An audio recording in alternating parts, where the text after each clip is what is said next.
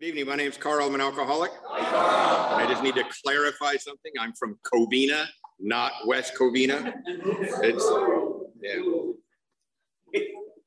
There's a big difference. I'm not going to take the time to tell you what the difference is, but there is. Anyway, thanks for having me. Katie, love listening to you. That was wonderful. And love the readings. Great version of chapter 5. Love that. It was. I remember one time I was really mad at my girlfriend and I read chapter 5 and I got called to read chapter 5 and I read it to her like that. made a searching and fearless moral inventory. Oh God, my sobriety date is January 21st, 1987. And the most important thing I can tell you about myself is that I'm an alcoholic. There is nothing more important than that statement. On any given day, I'm an alcoholic. That's the most important. You know, when we're new, they say, hey, you alcoholic? And, you know, we raise our hands and say we are. But if you're really like cornered and said, what does it really mean? A lot of us might not know, right? And I sometimes think it's silly that would we ever go into court and they say, guilty or innocent? Wouldn't you say, what's the charge? Right?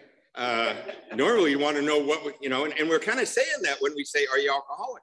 And we kind of need to know what that is if you're new or fairly new.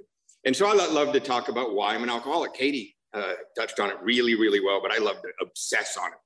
I really do. The reason I believe I'm an alcoholic is because I've got a really strange relationship with alcohol.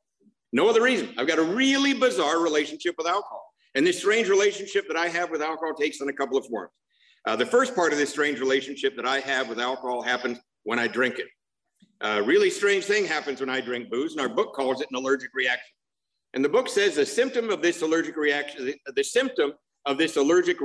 I get is what they refer to, and Katie said it, the phenomenon of craving. That's the symptom of my allergic reaction. And the best way that I can describe this thing that the book calls the phenomenon of craving in my life is that it seems whenever I drink booze, the more booze I drink, the thirstier I get. It's really weird. It does not happen with anything else that I drink. An example of that, I've got a cup of water. Right? I went over there and got a nice little jug of water there, got a nice cup of water here. And over the next 45 minutes to 6 hours that I'm talking with you, I know. Right, well, I'm talking to you, I'll probably finish this cup of water. But I can absolutely guarantee you that once I finish this cup of water, I am not going to go buy a case of water and lock myself in a motel room, right? There is no chance that I'll be texting my friend Tim. Tim, dude, I need another case, man. I need another case. I'll turn the pink slip in my car over. Come on, right? I won't be peeking out the blinds looking for them, just because it's not going to happen. But if that was the only thing that made me alcoholic, this bizarre physical reaction, this bizarre unquenchable thirst that happens once I take a drink, if that was the only component of my relationship to alcohol, well, Just Say No would have wiped out alcoholism. Some of you are too young to remember, but we used to have this first lady that came out with this massive ad campaign trying to solve drug addiction. It could apply to alcoholism. It was the Just Say No campaign. If that would have worked, I would have, and I imagine you would have gone, no, and just gone on and lived a happy, successful life, just saying no. But I've got this other really strange part of my relationship with alcohol. And what's really strange about this component of my relationship with alcohol is this happens when I'm not drinking. A book calls it the mental obsession. They also call it the strange mental blank spot. She brought that up. They also refer to it as the thought process that precedes the first drink. They devote a whole chapter to it. They got a couple of wonderful stories. Jim and Fred. I love Jim and Fred. Got to read about it. I've got a t-shirt that says, we heard no more from Fred for a while. And if you know the book, it's just a great t-shirt. The best way that I can describe this thing that they call the mental obsession or the thought process that precedes the first drink, the best way I can describe it in my life is that it seems like no matter how much pain and suffering my last drunk caused, I seem to have a mind that will always paint a picture that makes it okay for me to take another drink. My mind always seemed to be able to rationalize and justify my walk back to the next drink at all costs. So therefore, because of these two components of my relationship to alcohol, number one, I cannot drink successfully because this craving that takes over. But at the very same time, I cannot not drink successfully because this thing called the mental obsession. So I'm damned if I do, and I'm damned if I don't. It's the ultimate catch-22 we call alcoholism. Because I swear to you, if I could do either one of those two things, either drink successfully or on my own not drink successfully, I'd be doing that. I just lied. I think in was it Genevieve that was texting me? Right? She, I don't think she's here. She has a final or something. She was sending me a bunch of text messages that have a good time, but don't lie.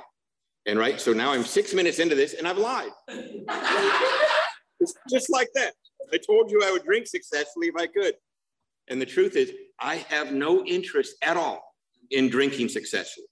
I used to think that I wanted to drink successfully, but the reason I thought that is I was ill-informed as to what drinking successfully actually was. The reason that I was ill-informed as to what successful drinking was is because I had never done it. However, now at 35 years sober, I have read about it and I've witnessed it. I've witnessed it with other people. So I'm here to let you know what I found out about successful drinking, and let's see if it's attractive to you. Apparently, successful drinking entails drinking approximately 2 drinks and stopping. I know, nervous laughter in the AA meeting. 2 drinks and stop, right? It literally, I start to twitch just thinking about 2 drinks and stop. I would rather all of you stand up and scream obscenities at me for the next hour rather than for me to be caught in a situation where I have 2 drinks in me and I can't get any more. That is that's a nightmare scenario for me. Right? I'm going to harp on that physical feature just a little bit more because it's remember I told you I'm obsessed with describing alcoholism. I just love to do it. I'm going to harp on that physical feature a little bit more because it's the one thing, bar none, we all have in common. Because the fact is, we have a lot of things that are not in common. I know if you're new and they said, look for the similarities, you're going, I don't know, man. You guys seem pretty different. And we are. Alcoholics Anonymous is very, very different. And in Southern California, you can find that out real quick. I grabbed Denver from Covina and he goes, you know, Covina is a pretty rough crowd compared to down here in Laguna Niguel. And I go, yeah, we're in Laguna Niguel, for God's sake. You guys don't look alcoholic at all. In Covina, we got some fine, upstanding citizens, but we got some rough characters up there too, right? So, you know, it can look a little different, and you just drive over, 20 miles somewhere else, and it looks, and that's because Alcoholics Anonymous is a huge, wide cross-section of society. Every single race, creed, color, religion, every single type of social and economic background, every single culture, every type of family background, we're all here. In fact, Alcoholics Anonymous is such a wide, diverse crowd that right here in this meeting, we probably have a bank president. We probably have a bank teller, and I guarantee you, we got a couple of bank robbers in here, right? All right here in the very same meeting. On top of that, so our stories are different based upon what kind of family we come from, how old we are, right? What's our culture? Where do we grow up? What part of the world we're from, right? So our stories would be different based upon that. How big was our family? What education level, right? So our stories are very different. On top of that, we drink differently than each other. We really do. If you listen closely, when people tell their stories in meetings of Alcoholics Anonymous, I think you'll agree, we drink differently than each other. To illustrate that, let's imagine this. Let's imagine we crack open the back door and we wheel in this giant cart right up here to the front of the room. And on that cart, we got all the kinds of booze we all love, right? If you're a top shelf expensive drinker, we got it. Remy Martin, Cavassier, that one woman with the white Zinfandel, we got it right there, right? Or if you're a bottom shelf drinker, we got that too. Mad Dog 2020. A couple of guys in the back always start to salivate when I start talking about Mad Dog, right? And everything in between. And let's say we all took a good 4 or 5 stiff drinks, real drinks, no umbrellas in there, no mixer, a good 4 or 5 stiff drinks. We'd all be acting very, very differently, right? Over in this corner, we'd have the good time crowd. Ha ha ha, drink, drink, fun, fun, fun, talk, talk, talk, woohoo, party, party, talk, talk, talk, drink, drink, drink, talk, talk, talk, add a little methamphetamine, talk a little faster, talk, talk, talk, talk, talk, talk, right? So we're having a good time over here. having a good time corner. Over in that corner, we'd have the criers. You know, they get a little drunk. You're like, oh man. Over in that corner, we'd have the fighters, right? Get a little drunk, got to fight. Over in this corner, a bunch of us would be naked.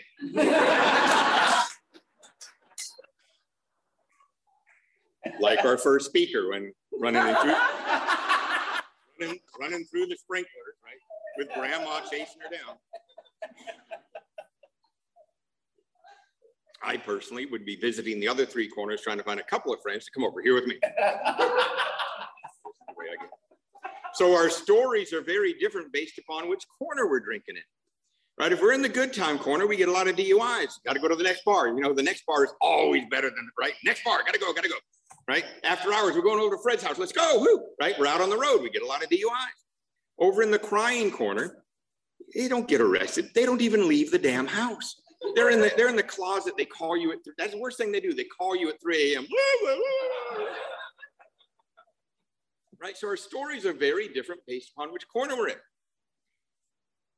But no matter which corner we're in, there's one thing we would all be doing. We'd all be back at that cart for another drink. That was really important for me to understand when they said, look for the similarities.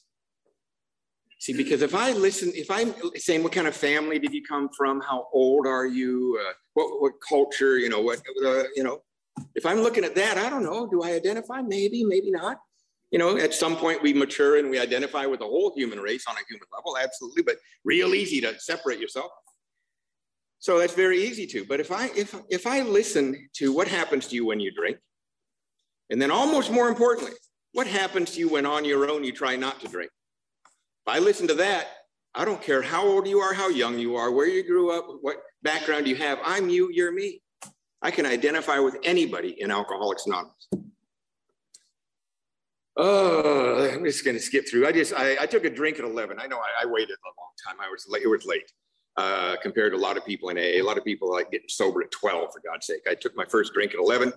My whole teenage years, it's the 70s. I got long hair. I'm stoned. I'm from a really good family, really good family, very accomplished people. And right at 14, my vocabulary is, whoa, wow, hey man. I call my mother man, hey man, right? And they don't understand what's happening to me. So they did what people who don't understand alcoholism would do. My parents would try to change the people, place, and things in my life, restrict me from that group of people, take me out of the public school, put me in the private school, all of the stuff that people that don't understand alcoholism would do. But you see, my problems are not based upon people, place, and things. So changing people, place, and things in my life are not going to do it. See, if you change the people, place, and things in somebody's life like mine, all that happens is that I'm loaded with different people in different places, ruining different things. That's all that happens. So by the time I was, then my parents sent me off to college. I spent 3 years at Washington State University. I grew up in Seattle. I spent 3 years at Washington State University and I got like 10 credits in 3 years. At any given time, my grade point average matched my blood alcohol content, about a 0.25. I did nothing at that school. By the time I was 22, this little story I'm about to tell you will let you know exactly where I stood with my family. My father was Swedish. My mother was Icelandic. That's why I look like a polar bear. And I don't know whether this custom I'm about to tell you about is a Scandinavian custom or whether it's a Lutheran custom. I don't know. But at Christmas time, my parents wouldn't just send out Christmas cards to their friends and relatives. My parents would send out this big, long Christmas letter that said everything the family had been doing that year. And when I was about 22, I got a hold of one of these letters that had been sent out the previous Christmas. And as I read it, it let me know exactly where I stood with my family. The first paragraph talked about what my parents had been doing that year. Another impressive year, I'm sure. The next paragraph talked about what the Morris children had been doing that year. And that paragraph went something like this. Our oldest daughter, Christina, just graduated from Cornell University in Ithaca, New York, with a master's degree in human resources. She's now working for a large pharmaceutical company in the Midwest. She traveled to Europe this summer. She saw this, she saw that. Her hobbies are this, and this. She's a very happy young woman. We are very proud of her. Our oldest son, Eric, just graduated from Western Washington State University with a degree in marketing. He's now working for a large advertising firm here in downtown Seattle. He loves the golf. He loves to travel. He's engaged to be married to this wonderful woman named Mary Lou, who works for a very small company here in Seattle named Microsoft. It was small at one time. And they love to golf together. They love to travel together. He's a very happy young man. We are very proud of him. Our youngest son, Carl, just turned 22.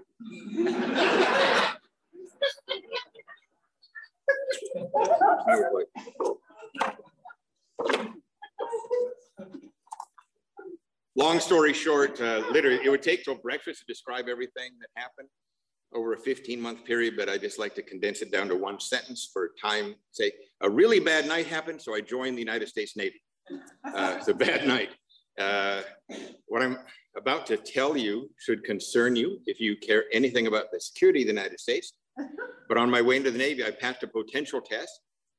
This test is called an ASVAB test, and this test that I took qualified me to become a nuclear engineer.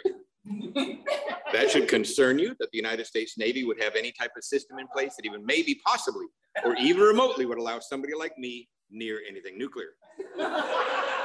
However, they made me take another test when I showed up at that base for boot camp, and I could not pass that particular test. That test is called a urinalysis test. I never knew how to study for those things.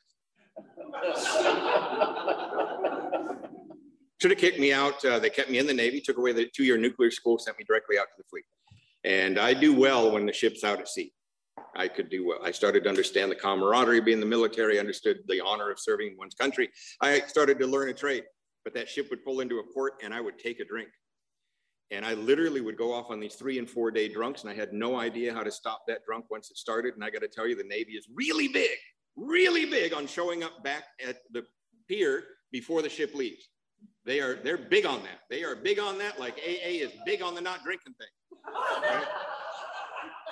But AA is very forgiving about that not drinking thing. You know, hey, you messed up. We love you. Come on, try again. Right? Navy, no, they're not so. You know, and it's a very strange feeling, I got to tell you. After one of these 3- or 4-day drunks, and I'd find myself at 6 a.m. on a large pier in a foreign country, and I'm looking up and down that pier going, there was a destroyer here the other day.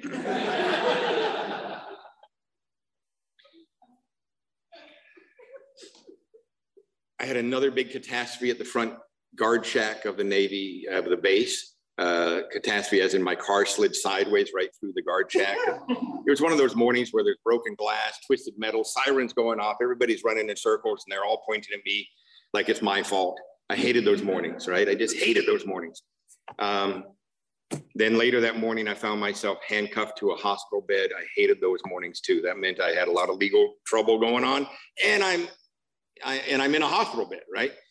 And that particular morning, the Navy put me on Antabuse. Anybody? I know there's always groans in AA. Oh, right?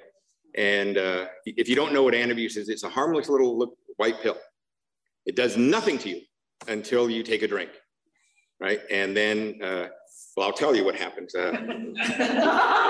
lasted about 10 days not drinking, and then I went AWOL from my ship, locked myself in a little motel room in downtown San Diego.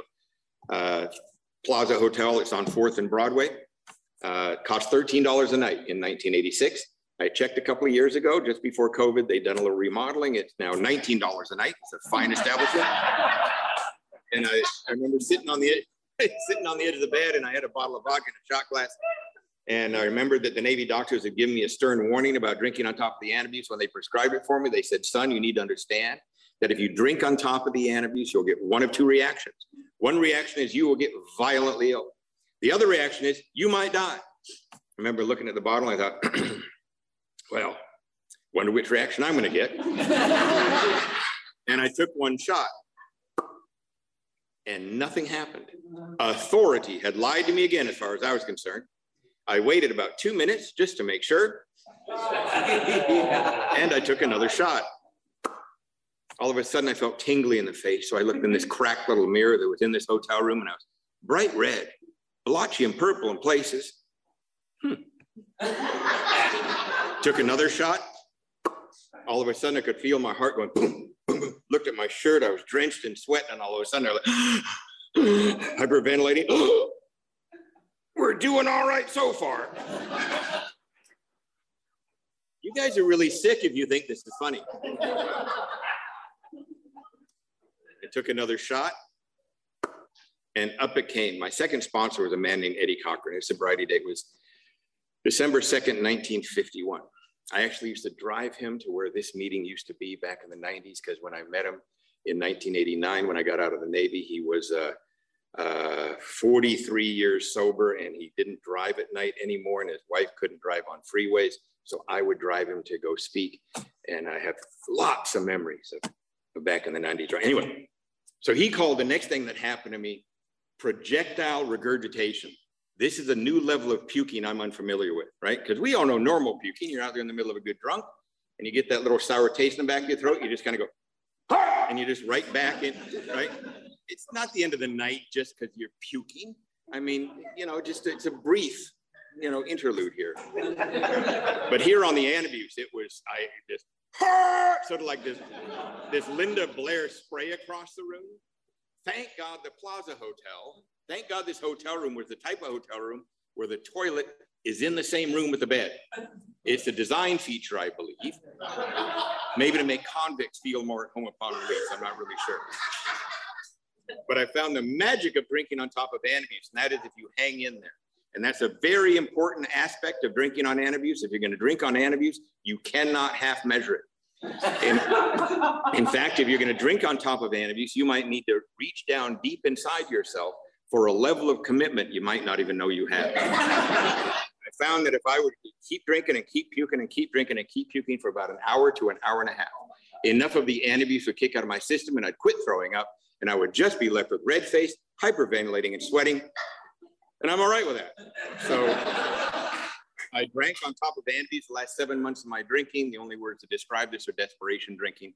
At one point left for dead in a motel parking lot in a pool of blood, came to on an operating table. They had to do reconstructive surgery on my face. Before my mother died, she was the only one that noticed that I spoke a little bit differently after that incident, because my jaw just works a little bit differently. And my last night of drinking, I'm being let out of the San Diego jail. I'm being transferred from the civilian authorities over to the military authorities. The handcuffs are extra tight. My neck muscles are not working well. It's one of those mornings where other people are leading you around and you're going from here to there to this office in front of these people and those people. Finally, they bring me back to my ship, and the officer deck put his arm up and says, "Wrong answer. Orders have already been processed on this loser. The orders are 90 days in the brig, bad conduct discharge." Or then he had this sort of disgusted tone of voice of, or apparently they're offering him something called treatment. And I remember going, when they said treatment, I went, Now, it wasn't because I thought treatment was a good idea. I didn't even really know what that was. I'd heard of it. You can't be out there doing what we're doing and not hear of it. But I never did follow-up questions whenever I saw it. So what really is that, right? Or you hear the words Alcoholics Anonymous, and you go, maybe I should investigate, right? No, I had no idea what the world of recovery, treatment, or Alcoholics Anonymous was. I had no idea.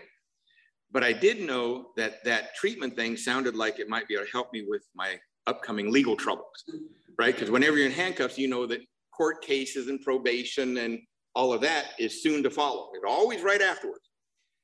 I now know that it wouldn't have mattered what I was thinking or feeling that morning because I was in handcuffs. And I don't know about your experience in handcuffs, but my experience was always the same. Whoever had me in handcuffs, never once did they ever turn to me and say, "So what's your opinion on what happens next?" Right? When you're in handcuffs, you go where they say. And they took me up to a military treatment center, and when the doors were locked behind me, that's when they took the handcuffs off me. That's the best way to describe who I am without Alcoholics Anonymous, that the country I'm supposed to be serving and the society in which I'm supposed to be living in and contributing to is only willing to take the handcuffs off me when the doors are locked behind me. So I did 45 days in this military treatment center, and I got to tell you, as far as treatment centers go, the United States Navy back in the 1980s and 90s had one of the finest treatment centers in the world. It's not because they had some new method of detox. They really didn't. I mean, they had us out there running 3 miles a day with the Marines screaming at us, "Move it, move it!" And then they put us into therapy in the afternoon and go, "How do you feel?" Here's why I think it was such a great place. Every 4 to 5 nights a week, white vans would pull up to those barracks. About 5 or 6 of us would be put into each one of those vans, and each one of those vans would take off out into San Diego County, and we would show up at a meeting of Alcoholics Anonymous just like this.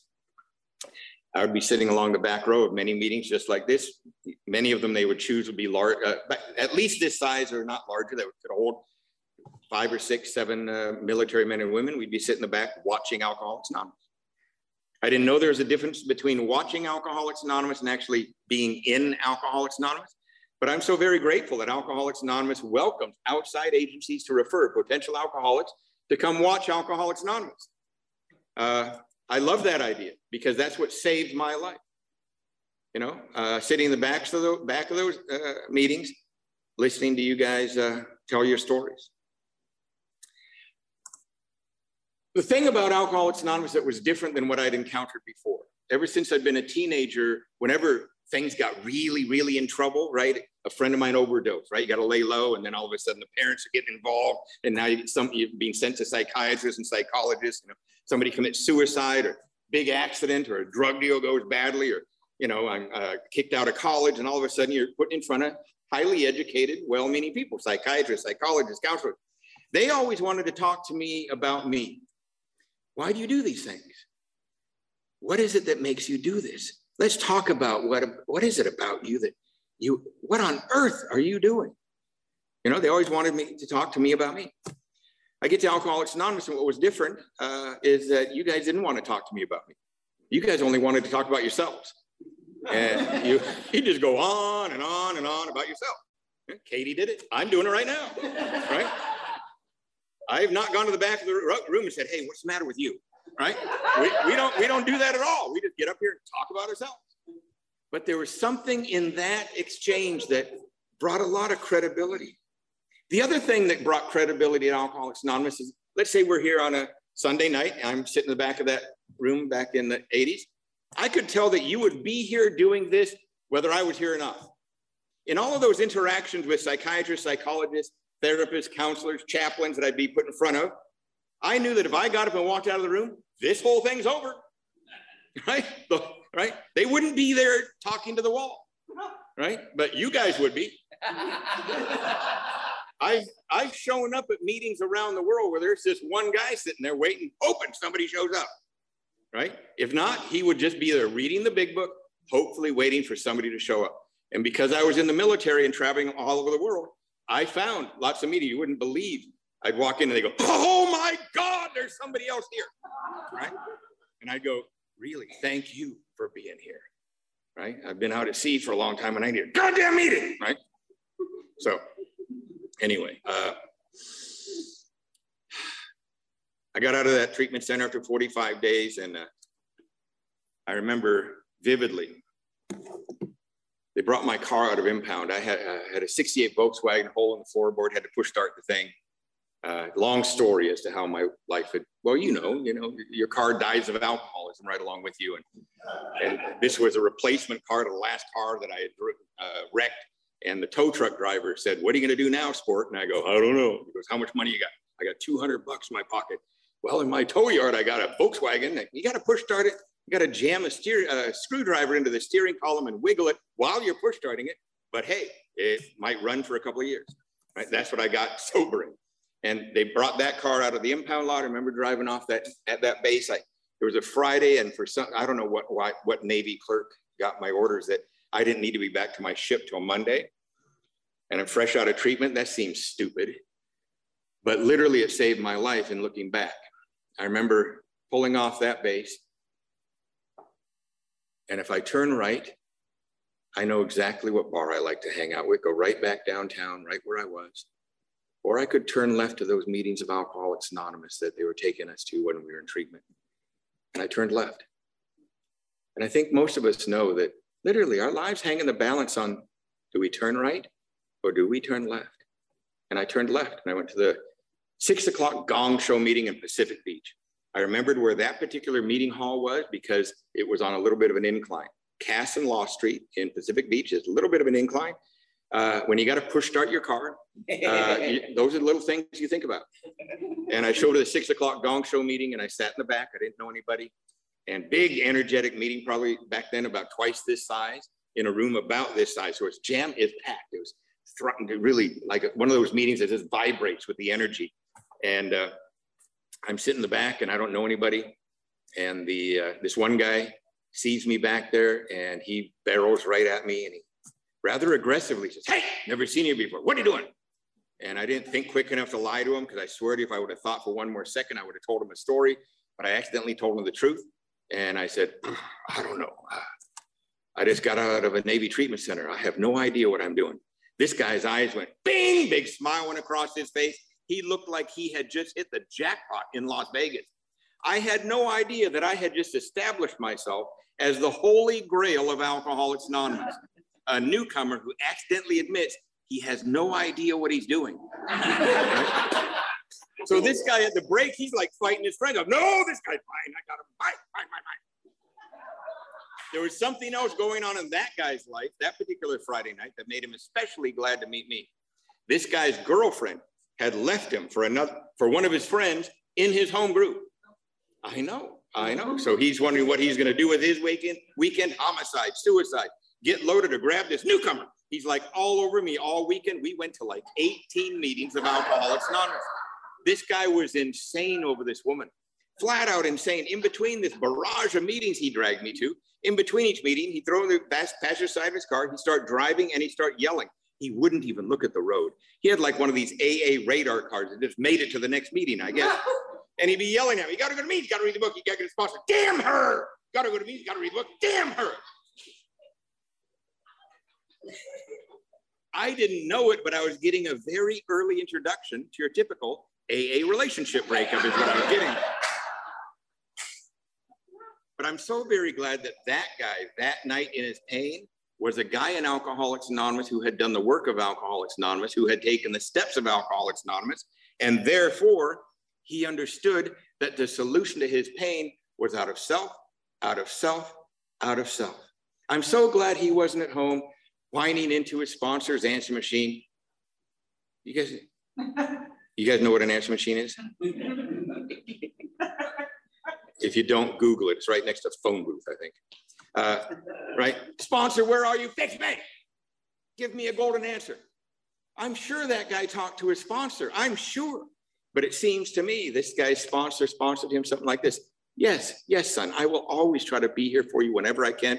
I will introduce you to Alcoholics Anonymous. I will take you through the steps of Alcoholics Anonymous. I'll teach you what the traditions of Alcoholics Anonymous are. I'll tell you what it means. I'll try to show you by example what it means to be committed to Alcoholics Anonymous. But son, if you learn to work with others, you will have a lifetime of solutions at your fingertips. And that seems to be what that guy's sponsor had taught him. After that weekend, I got back to my ship, and the one other sober member of Alcoholics Anonymous on my ship was waiting for me. His name was Bob W. He was 23 years old. He had 16 months of sobriety. He had a sponsor, and his sponsor was telling him he had to work with somebody, and here I come. I'm like gold being delivered to him on a silver platter, right? I was gonna have to jump overboard to get away from this guy. This guy was just all over me. And I was 25 years old with 48 days of sobriety when I got back to my ship. And my sponsor was 23 years old with 16 months of sobriety. Neither one of us knew what the hell we were doing. Didn't matter. We both had willingness. And he had a sponsor who was like sponsoring us both. And we'd get off that ship, and we didn't have cell phones, right? We'd have to call back to the old guy in San Diego. You know, I knew my sponsor would get on first. What do I do with him now? Right? And the direction was that whenever the ship poured into a port, we would hunt out meetings, right? No matter where we were.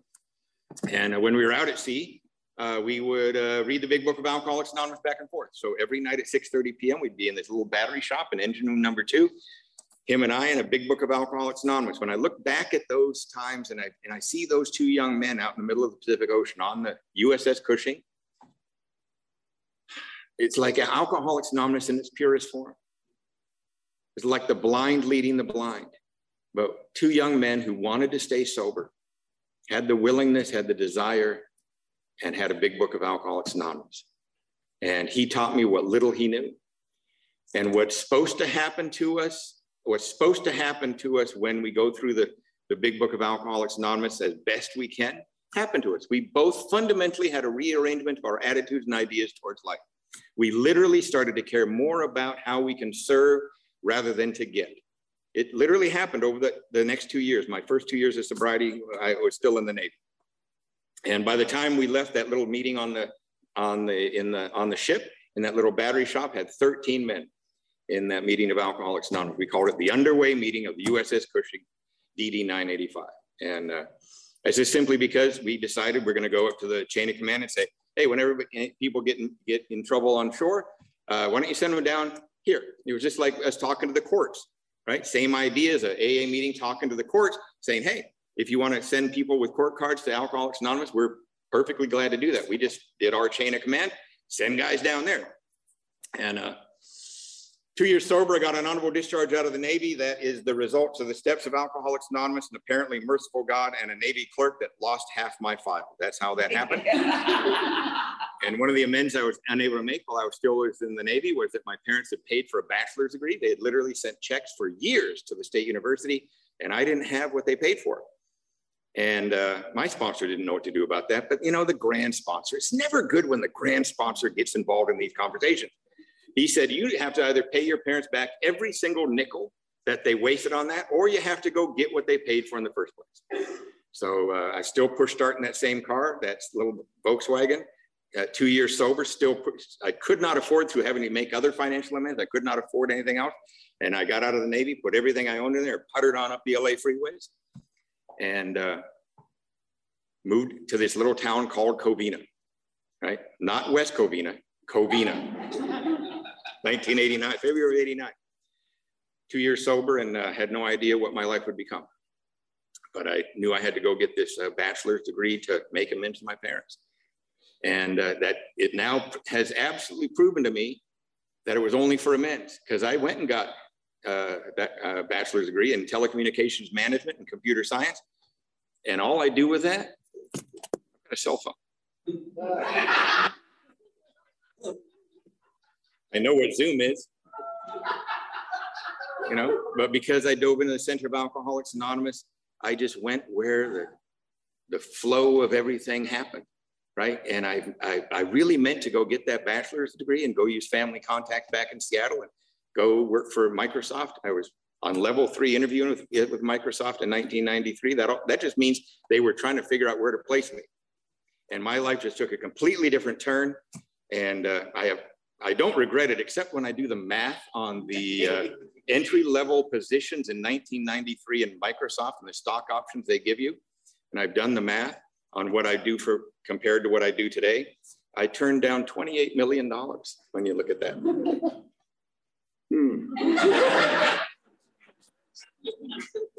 But I got to tell you, man, I found a life that I could not even, a life of meaning and purpose. I never knew that I could have a life of meaning and purpose. And that's really all I've ever looked for. I didn't know that that's really all I wanted. So I believe I am out of time. I've got like 2 minutes, I think. Got married at 17 years sober. I know that all of your relationships have worked out perfectly. We were divorced after 5 years, but in that 5 years, we had 2 beautiful kids. And you know, she's a really good mom. And we had an important job because we both love those kids. Denver saw my son today. He knows my ex-wife. My ex-wife hangs out where I work all the time. She's trying to be of service, right? Because we're friends. We're friends, and we operate like we're in a Plan B family. We don't live together. We're divorced, but and you know, God can work in Plan B too.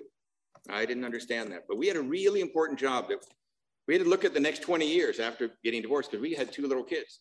We could either be fighting and be at each other's throats, or we could figure out how we could be friends and be good co-parents, right? So we had a big house at the country club up in the hills, and we sold that and bought 2 townhouses 7 minutes apart from each other. And the kids go back and forth at will, and we have been good co-parents. They're now 15 and 18. God, I love those kids. 1 more minute. Having kids, I don't think you have to have kids to learn this, but it's like I met who I would die for. I've never known this level of love for another human being, right? I've never known that. I know the Navy made me raise my right hand and say that I would die for you, but I was really hoping it was not going to come to that, right? But with my kids, right? If, let's say, you know, Tim, I love you. But if we're out at Starbucks later in Denver, I care about you a lot. I love you too. But if we're out at Starbucks later, some guy comes in wielding a gun, says, one of you's got to go. I said, have you met my friend Tim?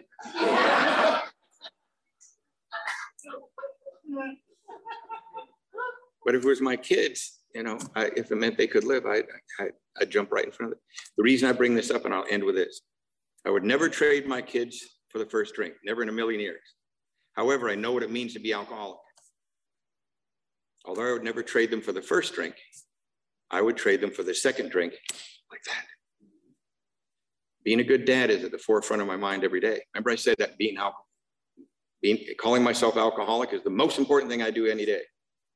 I want to be a good dad at all times, but the only way I can do that is from the center of Alcoholics Anonymous. So once again, I appreciate, I think, Tim, were you the one that set me up with this? More than likely you were. Indirectly. He does everything indirectly. when you see shit going on around Laguna, Tim's got his hand in it all the time. Anyway, thanks for having me, guys. Good night.